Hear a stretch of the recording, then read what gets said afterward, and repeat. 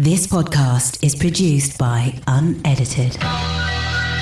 Optimizing your day is probably the single most important thing you can do. The timing of what we do is far more important than what we actually do.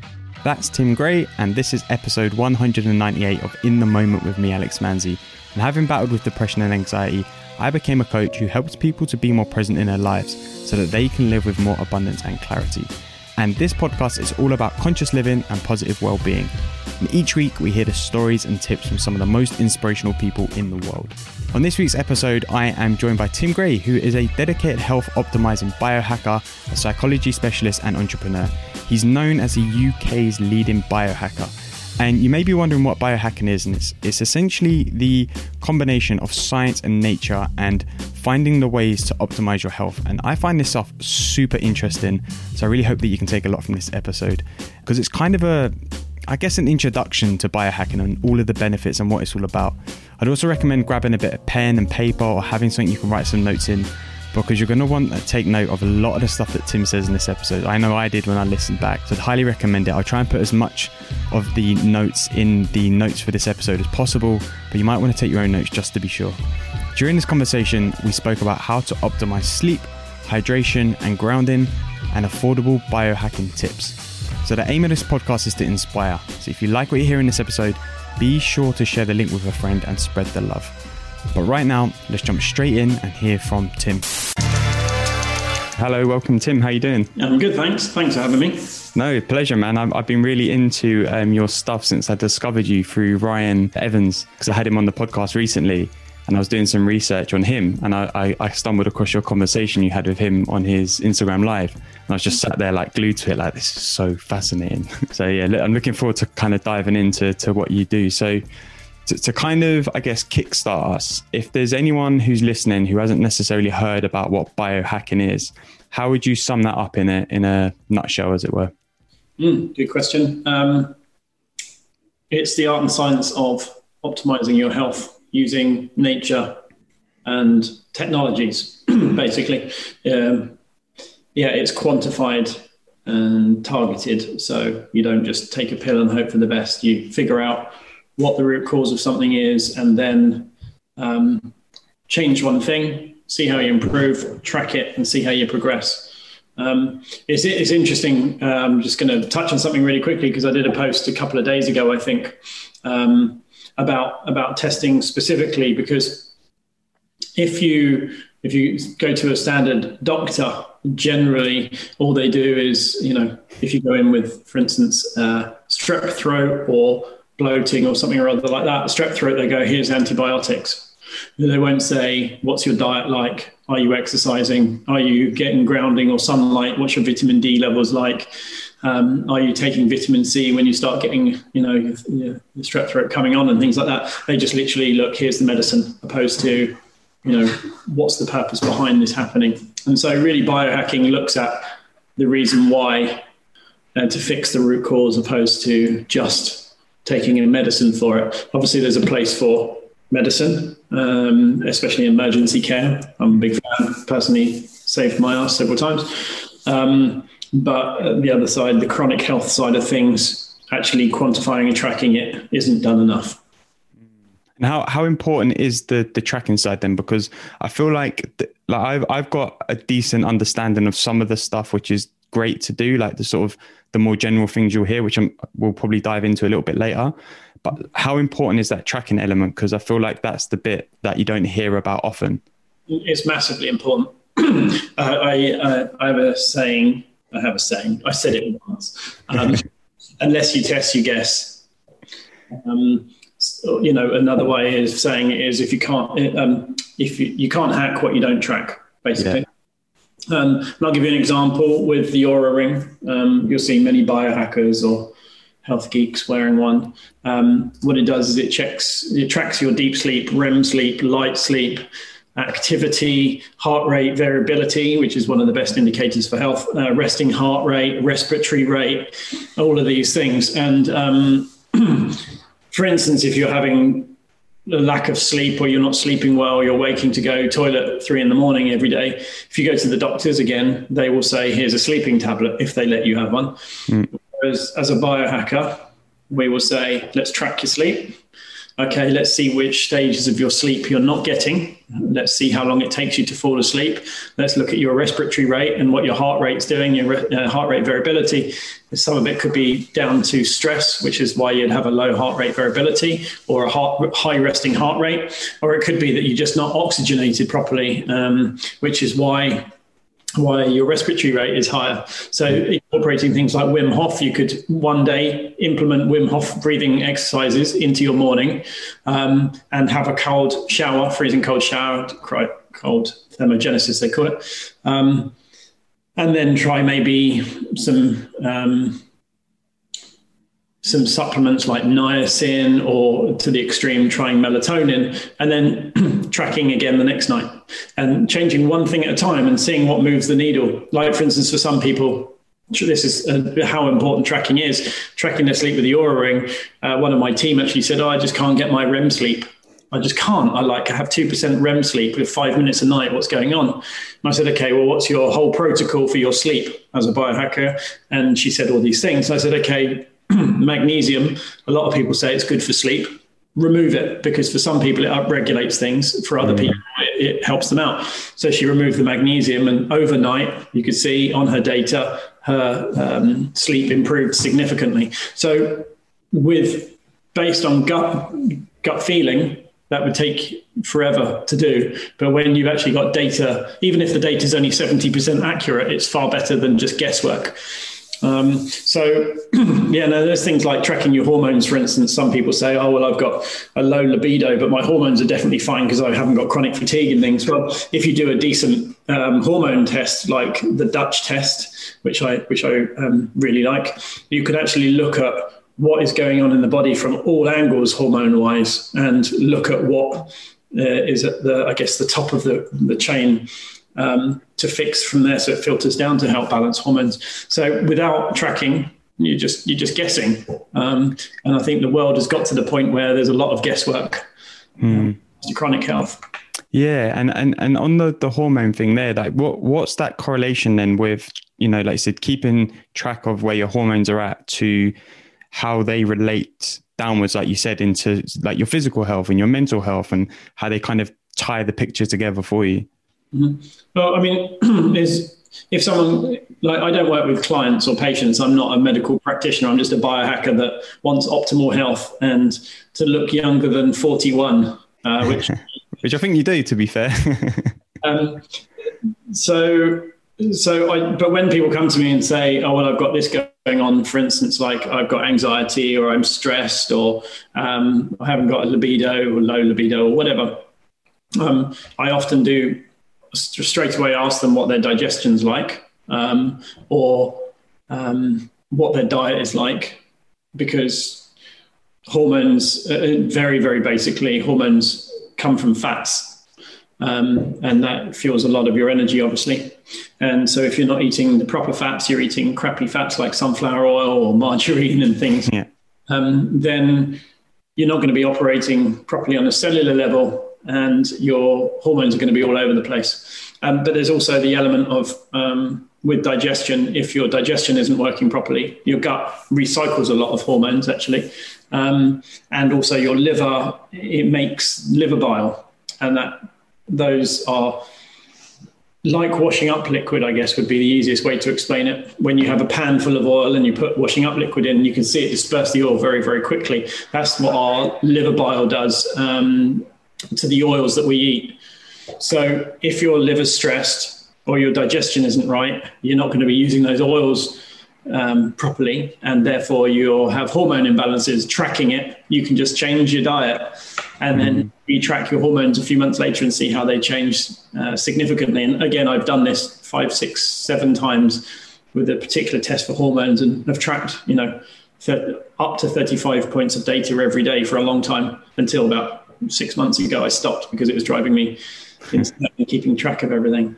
So it really is important if you really want to achieve a lot further. And I think an example I'll give was I read a thing about 1% improvements, and Yeah, there was, I think it was a cycling or a rowing team. I can't remember off. It's the British cycling team, it is. Yeah. And how they improved the saddle, made sure that the brakes were dusted off, all these little 1%, which, was really well calculated. And as a result, their performance increased massively.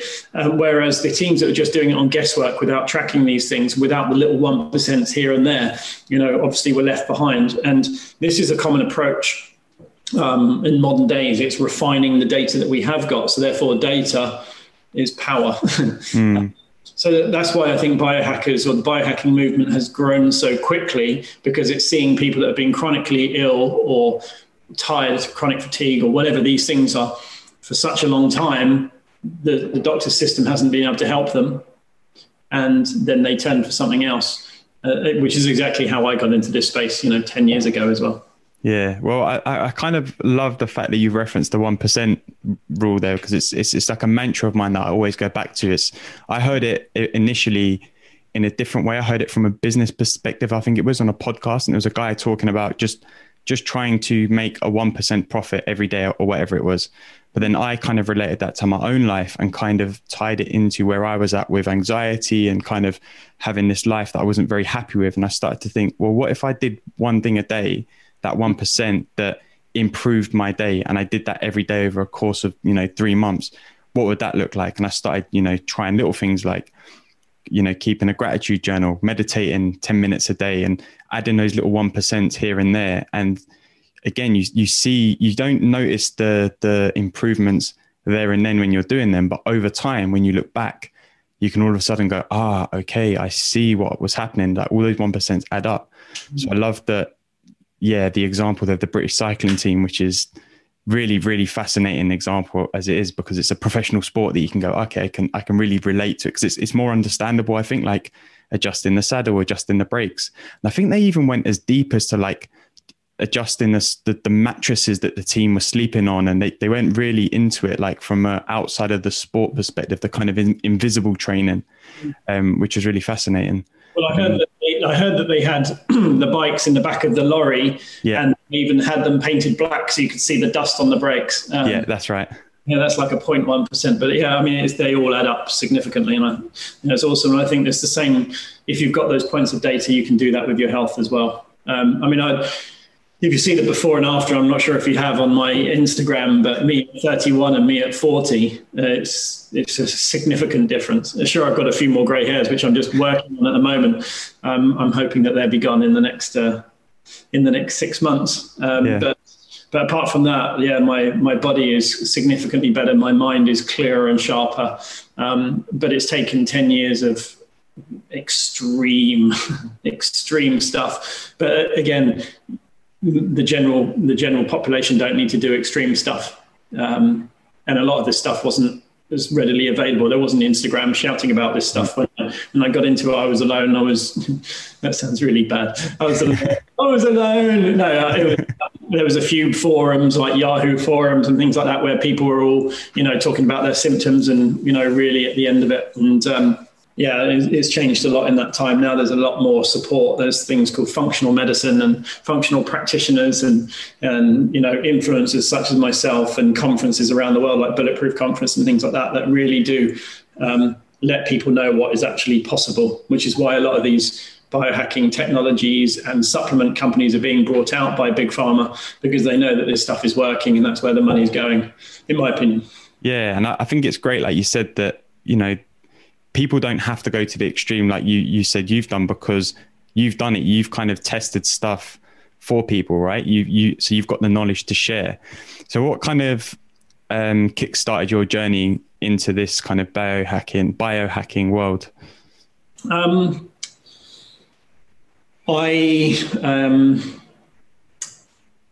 got ill, basically, and I kept on going to the doctors. I mean, it started with, and I feel like I've said this a million times now, and I need to think of a new way to this is truly the entryway in, is that I started getting kidney stones. I went traveling to Bali, and I was there for about a month.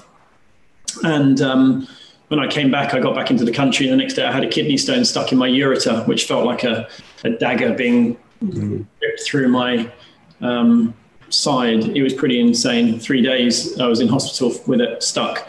And it's the inside bit, it's not the last bit that's the painful bit, trust me. But the point is when I said to the doctors, it became quite stressed about it. Why have I got this? And they said, well, you don't know. Some people just get them, and once you're a former, you're a former. And I kind of didn't really accept that. And I kind of parked that to one side. And it went on about a year of trying to figure out why these kidney stones were and why I was forming them and whatnot. And I probably had 5 in the space of a year, something like that. And one day I went to the doctors to do a urine test, and a stone came out while I was taking a pee, which was the most pleasant thing. At least we had a sample for them to test to see what it was.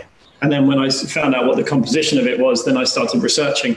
Then I started getting bloating because I started getting urinary tract infections or so I thought they were urinary tract infections. It's actually oxalate crystals, which feel like a UTI, which actually scratch you on the way out, which is what a lot of, in my opinion, UTIs actually are when they can't find bacteria, is actually oxalate crystals.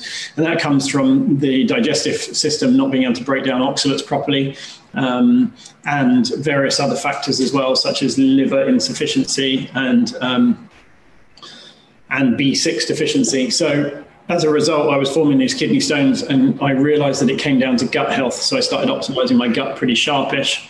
And I'd had so many antibiotics, like I'd been on serious antibiotics for 3 months in a row because I'd had urinary tract infections and a prostate infection and epididymitis, which is an infection in the testicles, which was just, you couldn't sit down. I couldn't pee, and because of the prostate issue, I was like needing to go pee all the time, but it wouldn't even come out. So it was pretty extreme, to be fair. And then one day I said to the doctor, I was at the end of it. I almost wanted to say I wanted to end things. In fact, I did say, I feel like ending it. And he started writing down. And I was like, I don't mean it. But I said, so what's wrong with me? And he said, I don't know, can't tell you. We've tried everything. Can't find anything wrong. So I remember my mum had driven me to the doctors, actually. And I remember getting home and started searching, kind of connecting the dots, and I guess the main point that drove me was I had a gun to my head. I had been running multiple companies where I thought sickness was a weakness, and then to the point where I couldn't drive anymore. I couldn't leave the house. So I got myself some of these. Just by chance. I'm a big fan of these. Post-its, classic. I wrote down every symptom I had and stuck it on the wall, like you see in the movies when they're trying to find a killer, I guess. Yeah. And in fact, my wall's like it here now around me, but you can't see on camera. And started linking them together and looking at the cause and effect correlations between the different symptoms and how they all tied together. And I guess I didn't know anything about biohacking at this point. All I knew is I had these things going on and I was trying to connect them, looking at the body as a connected system opposed to, reductionist medicine. Look at your kidneys because you've got kidney stones, or look at your prostate because you've got prostate issues, not what's going on systemically. Yeah. And did you have any previous knowledge of biology in general, other than like school studies, for example? No, I didn't. I hated school, actually. And I left school at 15. And I really hated school and everything about it, actually. But I just knew that I had a gun to my head, and I'd always been an entrepreneur, businessman, starting companies, building them, selling them, and whatnot. So I just kind of looked at my own health as if it was a company, and I put my head into the books all day, every day.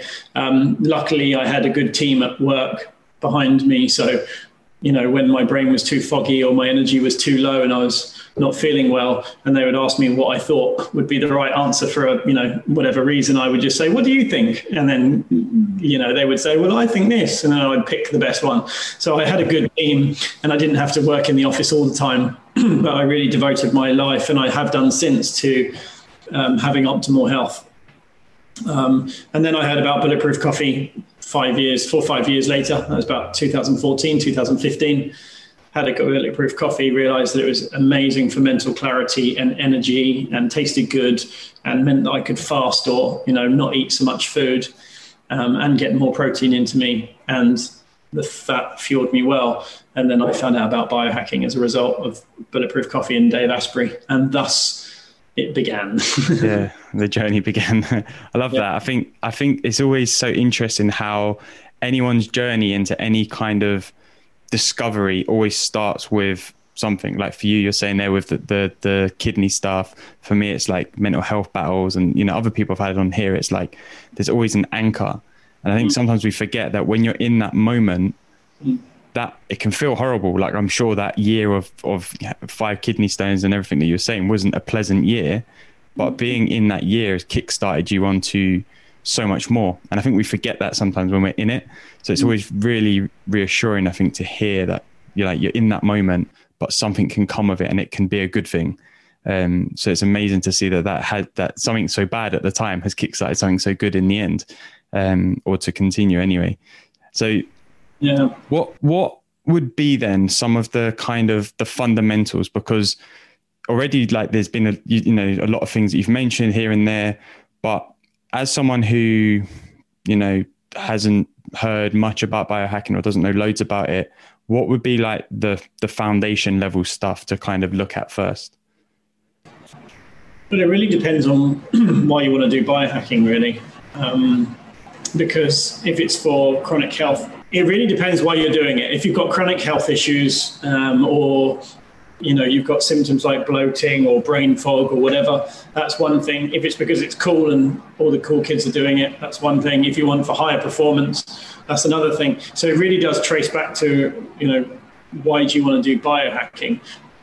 I like to take it one step before that, really, and talk about the fundamentals that you need in place before you can do all of that cool stuff. Because let's face it, if you want to build your body up, you don't start with steroids straight away.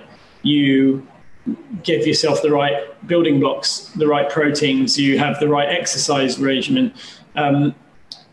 You put all the basics in place, and then when you want to enhance things, you use other substances. Not saying that I recommend that by any means.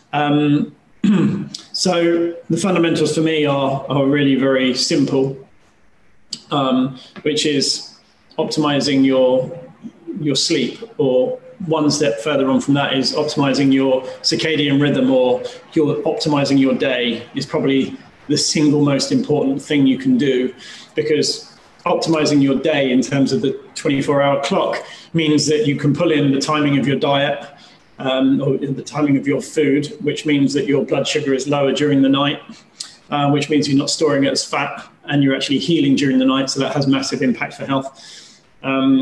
Optimizing the time you have your exercise, so you're not stressing your adrenals too late in the day, and which means that you sleep better.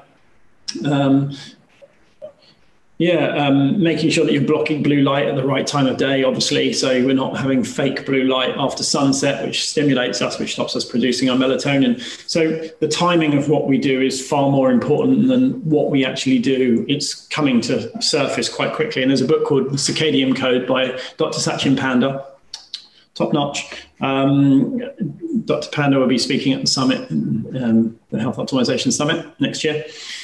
So it shows that things like grounding, which I'll come on to in a minute, making sure that that's at the right time of day to help reset your circadian rhythm, make sure that you get sunlight, sunrise and sunset if possible, which helps reset your day as well. And there's some studies on some rats that basically, 2 sets of rats, one, they're both the same weight and they both had the same diet. The only difference is one set of the mice had to eat within a 6 or 8 hour window. Mm-hmm. The ones that ate in a shorter window actually lost weight, whereas the ones that ate whenever they wanted, even though they ate the same volume of food, didn't. And that's because we apparently produce up to 50 times less insulin after sunset, which means that as a result, we've got higher blood glucose through the night when we're in bed, meaning that we're storing that as fat slowly throughout the night. Which means that we maintain or put on weight. Whereas when you're eating in a fasted window, you deal with it, it's parked, it's gone, you go to bed, your body then uses the energy you've collected from the day, whether it's from the sun or from your food, and then reverses the damage that you've done during the day, which is why, people that are chronically underslept, or have sleeping issues age quicker, which is why when people have kids, they seem to age a lot quicker as well, because they're getting a lot less sleep and they're reversing a lot less damage. So the timing is really, really critical on all of this. And if you do the right things at the right time, you won't wake in the night to pee. You will sleep better and you'll be a lot healthier as a result. So that's the single go-to thing. And for one biohack that I recommend, if there's one biohack that anyone ever does and forgets everything else, it is wearing blue blocking glasses after sunset. Yeah. That's a non-negotiable for me. Not because I like looking like a diva with orange lenses on. I don't. It gets you a few odd looks when you're on the underground or whatnot. But yeah, the blue light obviously stops us producing melatonin. Melatonin is our sleep hormone. It's also a very powerful antioxidant as well. And if we don't produce enough of it, then we don't sleep properly, which means that our health suffers. Blue blocking glasses block out the light waves, the bluer light waves that stop that from happening. So that's the one non-negotiable. If I ever break one thing, if I don't break one thing, it's that. Yeah.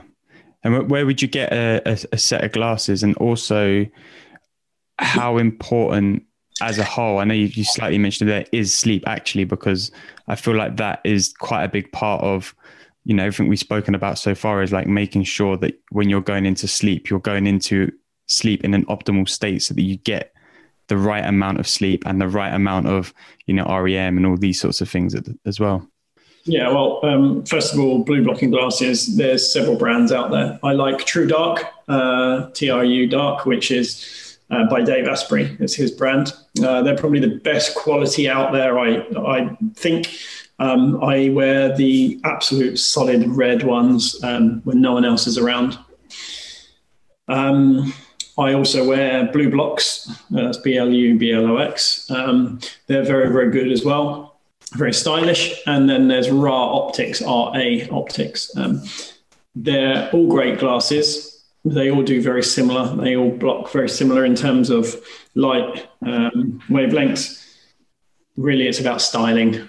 And there are a couple of others. I'm testing out a new brand, actually, which I've got over there, which I can't remember off the top of my head, but they're based in the UK. And I think a lot of people have an issue with the import duty as a result, because they're quite expensive. And then the second part of your question of how does sleep help with health? Well, we collect energy during the day, whether it be directly from the sun, or from our food, which comes from the sun to the food into us. There are obviously nutrients and things like that fuels our energy as well, but ultimately we're a complicated houseplant with emotions, and we need that sunlight one way or the other. So with the energy we collect during the day, we use that energy at nighttime to reverse the damage that we've done during the day. And the body clears out a lot of the toxins through the night, processes them, ready for us to eject in the morning. If we're not sleeping enough, we're not reversing that damage properly, and we're actually shortening our lifespan. Now, for instance, night shift workers, it's actually classed as a carcinogen now, night shift working. You can actually look at this on the official sites, and it shows how detrimental it is from health, ignoring your circadian rhythm, your daily biological clock. And it's that way for a reason. And I would say that, people that stay up late every night, that say that they're a night owl, it's like 0.5% of people are true night owls. It's just the blue light. Like, when people are kids, younger, they're not night owls. They become night owls because of all the blue light, and that's really bad for health. So yeah. And is there a window or in terms of when to stop having access to blue light in terms of like laptops and phones and TVs before you go to bed? Because we generally hear like an hour before bed, but is there like you're smiling, is there like an optimal time, or how does that work? Yeah, there's several things here, actually. One is blue light, obviously, for stimulating us and stopping us producing melatonin. But there's also the stimulus, the noise, the things that we're dealing with, who's text us that we need to reply to, has there someone been trolling us on Instagram or Facebook that's causing us a nightmare, or has a to-do list or a reminder popped up on our phone, blah, blah, blah, blah, blah, blah, blah. We did not evolve with this much stimulation. We didn't. We used our bodies more than our minds. Now we're using our minds more than our bodies, and we wonder why our bodies can't cope and our minds can't cope. It's because it's the wrong way around. So stopping using your phone at least 2 to 3 hours before bed is absolutely optimal. And I've tested this. If I'm texting or messaging someone, a colleague in the States, up until 10 minutes before I go to bed, my resting heart rate is 10 to 15 beats a minute more. Wow. Whereas if I've left my phone alone for 3 hours, and it could be that I'm on my iPad even, but I don't have any notifications on my iPad and I wear my blue blockers, my resting heart rate is significantly better. And it's because I'm not so stimulated. My brain isn't running so actively. And that's me as a very optimized sleeper as well. I mean, I'm asleep within 4 minutes and I sleep solidly all the way through and I wake with sunrise. Whereas before I'd be a night owl and sleep at 2 or 3 in the morning and wake at 10 in the morning. And I have done that my whole adult life since I had a laptop. So,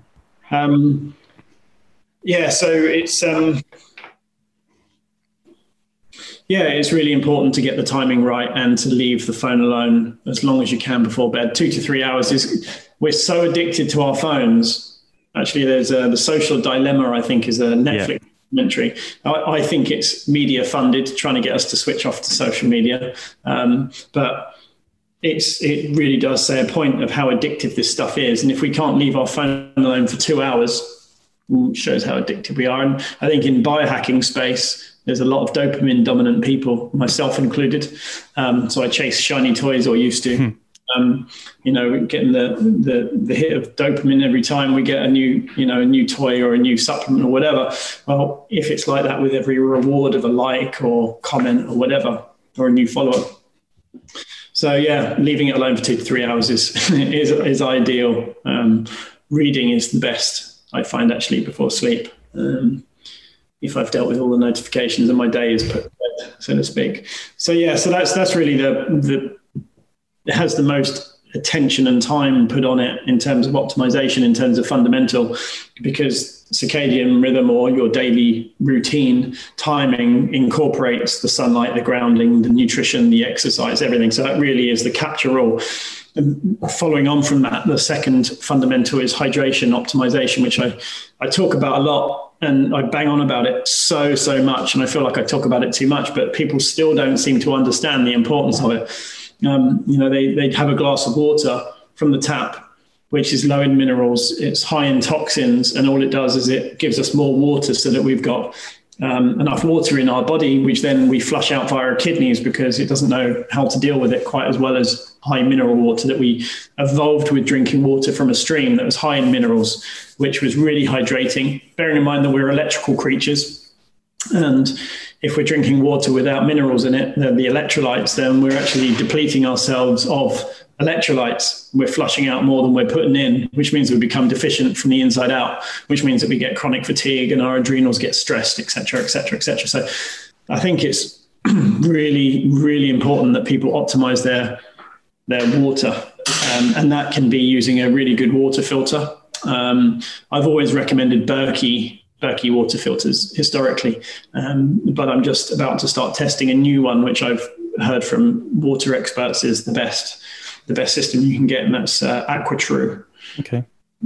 And what that does is it's reverse osmosis and cleans the water properly, and then you can remineralize it with things like Celtic sea salt, which will then give you the minerals.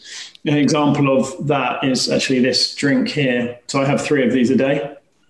I have reverse osmosis, low deuterium depleted water in here.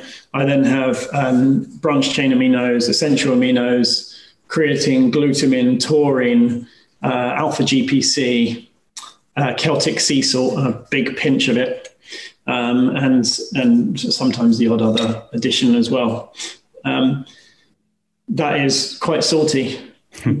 I have 3 of those a day, and I'm optimal from it. Whereas if I don't have these, then, I notice a big difference in performance.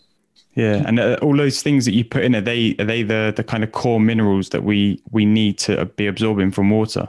Well, so the Celtic sea salt actually has 78 to 82 trace elements and minerals in it. So everything that we actually need for hydration, depending on the amount that you put in, and I put a good pinch in there. The branch chain and essential amino acids are just because I want to be anabolic. I want to have as many aminos going into me in the right ratios throughout the day, based around my training, because I'm bulking up at the moment. Again, I've tested this, actually, the difference that the aminos actually make on me. And it was a strange test, but it was an amazing one nonetheless. I went for surgery in Germany in last December, and it was to have a sinus surgery done because I had had a tooth taken out, the bone had shrunk back, and it was causing me sinus issues. So I went for surgery there. They took some blood, spun it so that I had plasma-rich membranes ready to, when they've done the surgery, they would then put the membranes in there, so it's plasma-rich. Yeah. When they brought them out the first time, they were like kind of this big. So it was okay size, maybe 1 centimeter to 2 centimeters long by 1 centimeter. And I'd been fasting. I'd been eating once a day. Actually, my friend Simland eats once a day, and I was trying to mimic what he did because obviously he's quite stacked, but he eats a lot in that time. And I've been fasting. I've been eating in a 6-hour window, but my health wasn't great. Then a week later, I had to have another surgery done in Germany by the same place, and they took my blood and spun it again. Now, the only difference between the first surgery and the second surgery is I'd added in these aminos and basically this mix. So I would have it twice a day at that point. My body went from being catabolic to anabolic, and the membranes, the first week was about this, second week was like this.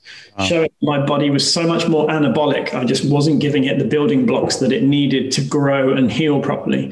So when people say fasting is great for you, it can be for some people. Yes, it definitely can be. Eating in a shorter window, definitely. But you've got to be putting the right amount of nutrients or the building blocks in there for your body to be able to maintain or grow. So I've seen it firsthand, absolute firsthand. And since that point, it's like never miss a day. And I make sure that I'm hydrated properly with the right water, with the right minerals. And I obviously add the aminos in on top of that for my personal body gains and to be anabolic. So, if you're not putting enough energy in, then you're not going to get enough energy out. It's very, very simple. So so that's hydration. That's the second most important piece. Yeah. And on that, what's I know you've mentioned the Berkey filters. What's the ruling on like the more standard ones that you get, like Brita filters? There's, can't think of the name of the other one. Are they obviously not as good, or do they filter the water differently? What's the kind of differences there? The retail ones are generally quite crap. So I'm not really a fan of those. I mean, they tick a box and sure, they take, some contaminants out, but they're just generally cheapy. If you're going to do it properly. It's good. It's better that they're out there than that they're not.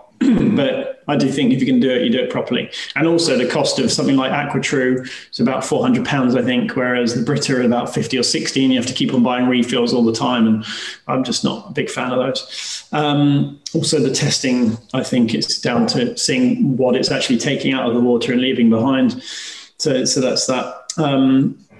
And I think with something so important as water, considering we're majority water as a body, we want to make sure that the stuff that we're putting in us is actually good water. So I wouldn't skimp or scrape on that, in all honesty.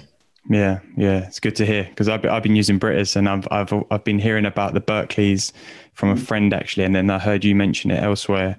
And I've also recently been hearing about hydrogen water. What's the kind of ruling with that, with water that's highly hydrogenized, or whatever the saying would be?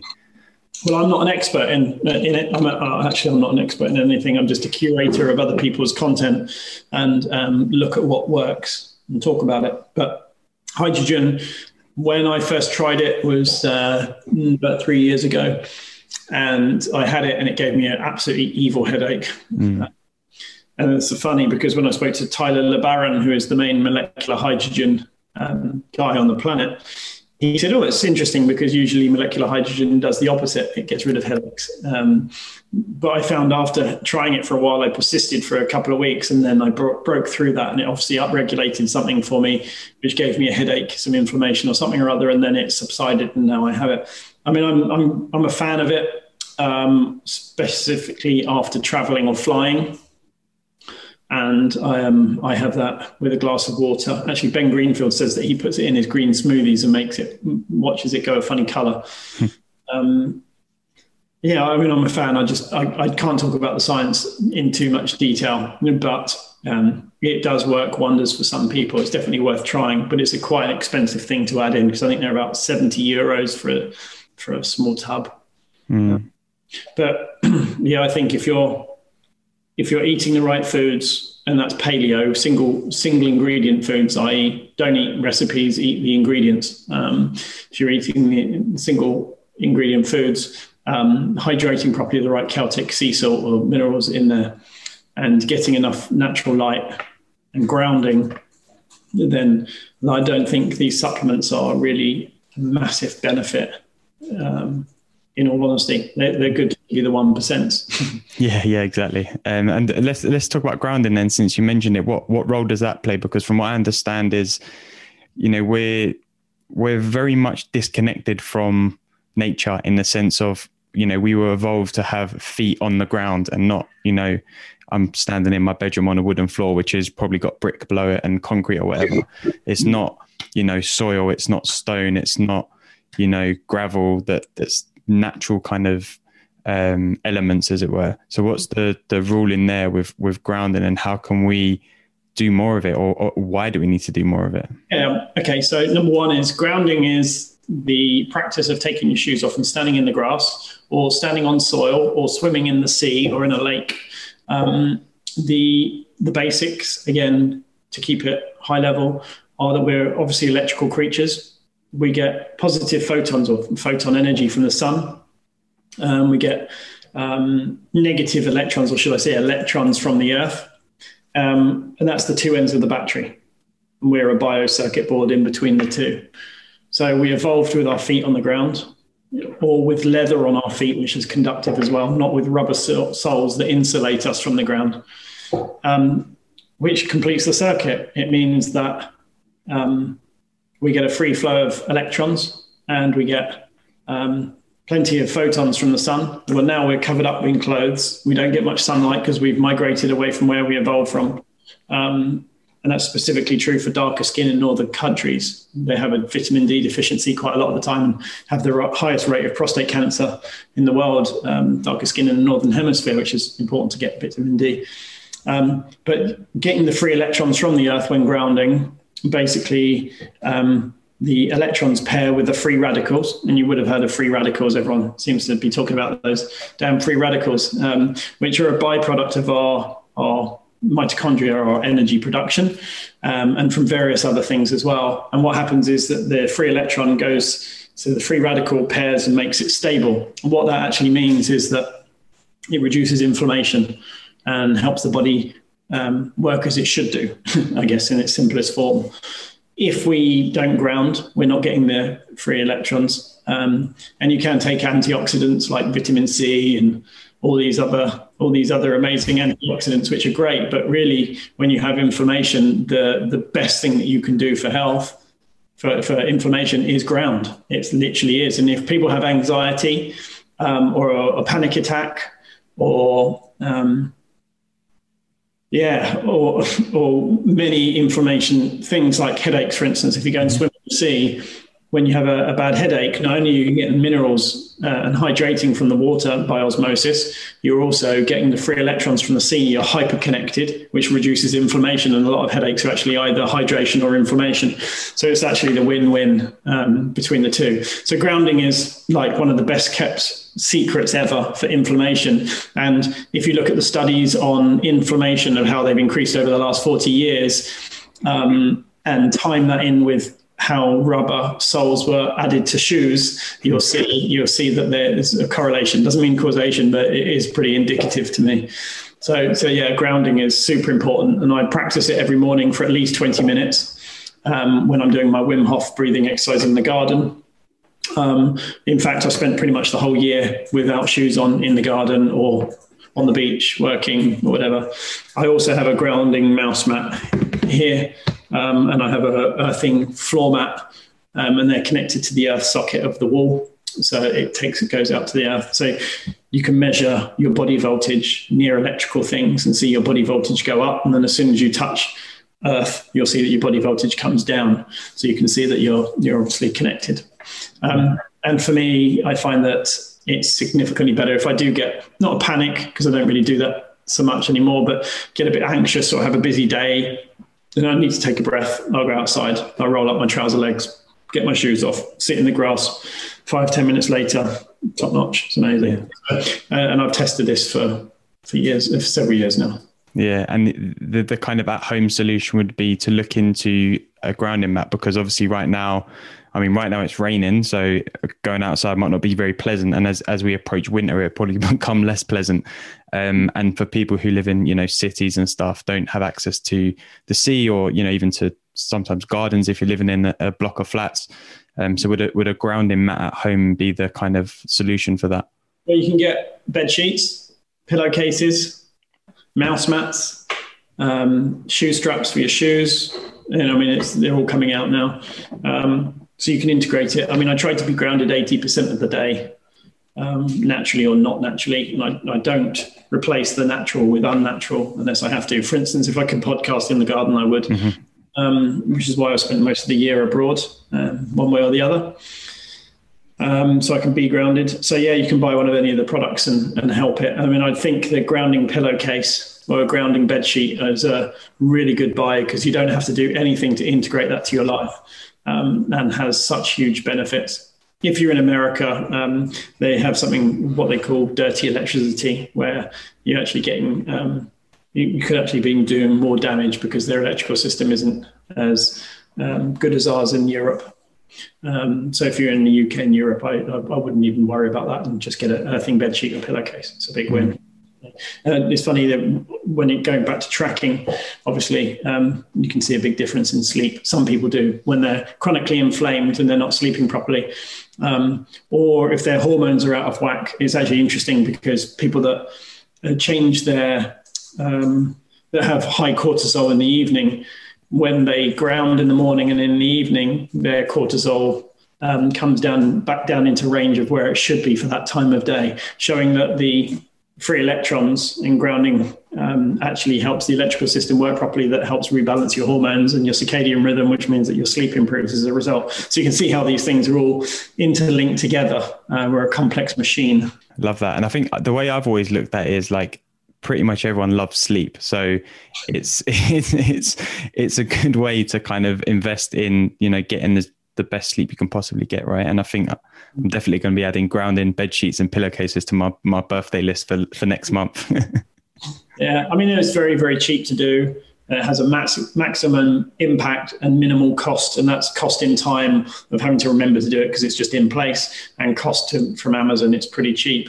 I really think the final piece in the basics before biohacking, and I'll tell you a couple of cool things as well to do, but is breath work or breathing. And I think, again, it comes back to Oura Ring. You can see how diverse this is as a device. Is people that have chronically are underbreathers or overbreathers, should I say, that they breathe through their mouth opposed to through their nose. And we're designed to breathe through our nose. Such as when we're breastfeeding, when we're a baby, we would breathe through the nose, which helps us practice to nose breathe. And obviously we have a microbiome in our nose, and we produce more nitric oxide when we breathe through our nose. And it's more controlled breath work, breathing. And it also means that the less we breathe in and out, the better we can deal with carbon dioxide. Carbon dioxide helps push oxygen into the cell, which means that by breathing too much, we're actually less oxygenated.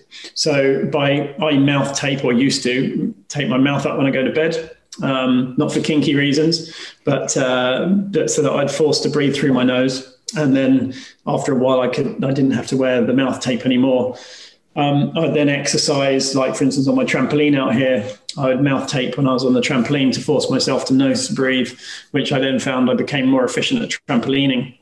And then the final piece of the puzzle was to do Wim Hof breathing. For anyone that hasn't heard of Wim Hof or how important breath work is, watch the Goop TV show on Netflix with Wim Hof, of how to do these breathing exercises. And there's an app you can get on your iPhone. Yeah. And by almost hyperventilating, like that until your lips start tingling, you start feeling a bit dizzy, and then you can hold your breath. And I can hold my breath for nearly 2 minutes. Nice. From after doing the breath work, and then I mouth tape and then go and trampoline, so walk in the park, and then my respiratory rate comes down through the night, which means you're more oxygenated, which means your body's doing what it should be doing. As Wim Hof says, it's let the body do what it was designed to do. And really, those are the basics. And I haven't gone into oral and dental optimization. I haven't gone into anything to do with diet other than timing. I haven't gone into anything to do with exercise or movement, which obviously is important. I haven't talked about relationships either, or supplements. So it shows how fundamental the 5 things that I've just talked about really are to health, if I haven't even gone into diet. So the cool things that you can do now, because you don't want to just hear about this boring basic stuff. I mean, it's your life will accelerate significantly if you implement those things. And check out my Instagram, because I talk about each one of these things in detail and the other things I do. My handle is Tim Biohacker. If you do things like bulletproof coffee, which is obviously grass-fed organic butter in your coffee, blended with some coconut oil, that's high fat. You can also add in things like collagen protein as well. So it's high protein, high fat, and it's almost a meal for the day. Slower release caffeine makes you feel good, stops you feeling so hungry, and fuels you for the day ahead. Bulletproof coffee is a biohacker's number 1 biohack, I think. Blue blocking glasses, which we've already discussed. Things like these guys here, Mindscopic, which these are a natural nootropic, which I find really helps switch my brain on significantly. That's another biohack. There's another one here. And these are just laid out. I mean, not for a podcast, just because I integrate them into my life. These are Troscriptions. I don't know if you've heard of Troscriptions, no. But they're methylene blue, CBD, caffeine and nicotine in one little troche that you put in your mouth and let it dissolve. Makes everyone's tongue go blue. Oh, wow. But it's very, very good nootropic. So that's the type of thing you can use. Also, anorexatam, which is a smart drug as well. A semi-natural smart drug. It's not a dirty thing like modafinil. There's red light therapy that you can do, which is very, very good for healing, which mimics sunset. Which helps the mitochondria do its thing and helps the body heal. There's hyperbaric oxygen therapy, which are I've got one in my lounge actually, they're very, very good. There's a whole host of amazing biohacks that you can do, but really without getting those basics down, you're just doing it for fun. You're going to be going after the 1% before you get the 20%.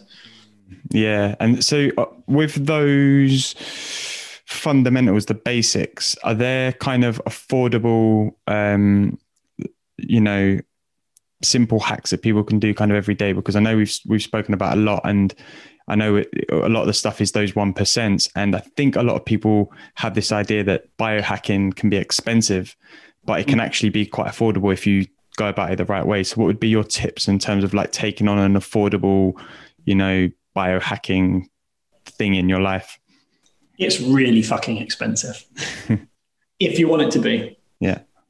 But it can also be free, absolutely free. It's more of a mindset. Biohack is actually more of a mindset than a thing.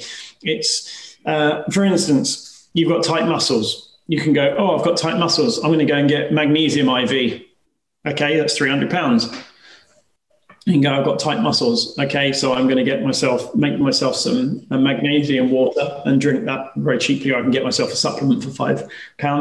Or I'm going to eat foods high in magnesium on the assumption your gut is working correctly. You can go, I'm going to go and buy a SAD light, like a seasonal affective disorder, blue light for my desk in the morning, which is really good for depression, especially in winter months in northern countries, which, set you back £60 to £100. Or you can go, actually, I'm not going to play with my phone the moment I wake up, and I'm going to go out in the garden, even if it's raining, snowing, or blizzard, and I'm going to get natural light in my eyes on waking. That is a free hack. I'm not going to go and buy a grounding pillowcase or bed sheet. I'm going to go out and man up and stand in the garden for 20 minutes in the morning and in the evening. I'm not going to go and buy organic food and fill up my shopping bag with £200 worth of shopping. I'm going to go to the local farmers market where it's a fifth of the price. All of this stuff is available. And it's funny because I did a post on Instagram a few months ago about how my shopping bill was actually, I'm going to show you. Like my shopping bill is. It's like something out of a comedy, that receipt. I know, it's like Star Wars, the beginning of Star Wars, right? Where the credits go up. But the point is if you look on there, they're all single ingredients. It's like, that wasn't an expensive shop. It's cucumbers. It's not buying hummus, for instance. It's not buying all the crap. It's buying organic grass-fed meat, admittedly, which I often go to the butcher for, but I just come back from traveling and I need to fill up quick. But I don't buy products. I buy the ingredients. And then have very basic, like for instance, I have a ribeye steak and maybe 2 veg with Celtic sea salt on it. My one treat is coconut yogurt, Koyo coconut yogurt. But up from that, they're all ingredients, not products. And when someone says, "Oh, your shopping bill, is massive. You have to be rich to be a biohacker and eat healthy." No, because when you look at people's shopping bill and you'll see the biscuits, you'll see the cakes, you'll see the bottle of wine, this, that, the other. If you take those all out, that's about 60% of the shop. And people that are moaning about the price of it is because they're buying the wrong stuff and they're not buying smart. So I just kind of like laugh to myself and know what their shopping habits are actually like. And that way you can have a receipt that's big, around £100, and that feeds me for a while. Yeah, love that. Thanks for sharing that. I like the that idea of the single product eating, like you said, is interesting. I never really heard it before like that, and it makes a lot of sense. Rather than buying the combined ingredients in something else, you can just buy each individual ingredient and eat it like that, which makes a lot more sense. The thing is, we eat for convenience now. Yeah.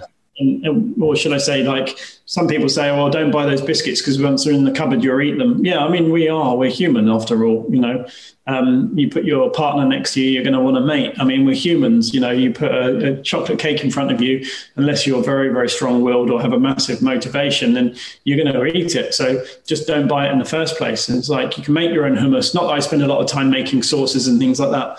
Like I like rice pudding that I make with coconut milk and jasmine rice that I make myself, and it's worth the time in the prep. Also, when you're preparing the foods, you're also preparing your own digestive enzymes, which means that you're actually going to digest the food better as well. Whereas when it's just handed to you with multiple chemicals and preservatives that have been made by someone else, you're not going to prepare those enzymes yourself. And so therefore you're not going to digest it properly. Plus it's nutrient deficient as well. I think it was Jamie Oliver that actually said the quote, was it something like, "Don't buy the food, eat the ingredients." That's it. I think that came from Jamie Oliver originally, I think. But I mean, it really is a mindset. I did a challenge on Instagram about a month ago that basically said, cut out processed sugars, processed foods, all the crap, basically. And when you boil it down, it says organic veg, grass-fed meat, natural fish, rice, veg, or whatever. That's it. No, it's very, very simple. And yet most people seem to get caught up in the grab some of this because we're in the shop. Yeah. Yeah. And there's quite a wide variety of things that you can make with those 5 things that you just pointed out. There's a lot of flexibility in what you can make with those, which is, again, comes down to the point of if you put the time in to buy those things and make a meal of it, you're gonna benefit rather than just grabbing something because it's quick and easy. Yeah, I mean, it's all about time expenditure as well. Like, for instance, if you eat really poor, rubbish food like convenience McDonald's, you're going to eat quickly because it's fast food. It's not energy food. So you'll save time on eating and preparing, but you're going to spend time on your health later, or even lose time. And so I look at it like an investment. How do I invest my time in what I do? And most of it's around optimal. I don't spend too long making things and making all these amazing sauces and this, that, and the other. I'll just keep it very simple. But one of the things I'm also doing now is actually eating more seasonally, because we evolved eating seasonally, and not every food was available every day, all day, every day, which is why a lot of people are getting more and more intolerant to things because we're eating the same food year round. It's like I got allergic to avocados because I was eating so many of them, and we're not supposed to be able to eat them all year round. And so people that often have the highest intolerances have often eaten the same food for so many years. And like a friend of mine became allergic to chicken, and it's because that's pretty much what he ate as a bodybuilder all day, every day. If we eat seasonally or more naturally, then our body doesn't have a chance to get intolerant to something. So I think that's also a piece of the puzzle that should be considered as well when it comes to eating anyway. Yeah, I love that. Well, look, Tim, I really appreciate the time and all of the knowledge. I feel like even me personally, I'm going to have to take a lot of time to go back through this and take notes and write stuff down because there's so much value and so many little tips and things that you can incorporate into your life and, go the step beyond if you want to go the step beyond. And if people do want to kind of dive a little bit further into the world of biohacking and sort of creating more for themselves from both their physical and mental health point of view, where can they find you and keep up to date with your work? Yeah, it's best to find me on Instagram, actually, at Tim Biohacker. There's about 2 years worth of solid posts there now, with a lot of the stuff there. I'm also on Facebook, but all the Health Optimization Summit is where all of the speakers and all of the brands and everything come together once a year in London. So you can also meet me and the speakers there as well. Awesome. Well, thank you again for the time. Really appreciate it. And hope you have a great rest of the day. No worries. Thanks for having me. So I really, really hope that you enjoyed that episode. Like I said at the beginning, I find this stuff so fascinating. I could listen to it all day. I could research it all day. But I really hope that this episode has provided you with a platform and a better understanding of what biohacking is all about. And hopefully you'll want to go on to research some of your own stuff and find out what will work for you, or some of the stuff that you're a bit more interested in from the episode. There's loads of stuff out there that you can go and research and read and watch, particularly from Tim's content as well. Just by checking out his Instagram page, to be honest, you will find a lot of interesting stuff. So if you like what you heard in this episode, then please be sure to leave a review, and even better still, hit the subscribe button so that you get the latest episode straight to your phone. And if you know someone who you think would benefit from hearing this episode, then be sure to send them a link or a screenshot. It's really, really important that we continue to spread the positive vibes and messages of episodes like this. I started this podcast to help inspire a positive change, and you can also be a part of that by sharing this episode. As ever, you can connect with me on Instagram at @IamAlexManzi. Until then, thank you for listening, and I will see you for the next episode. This podcast is produced by Unedited.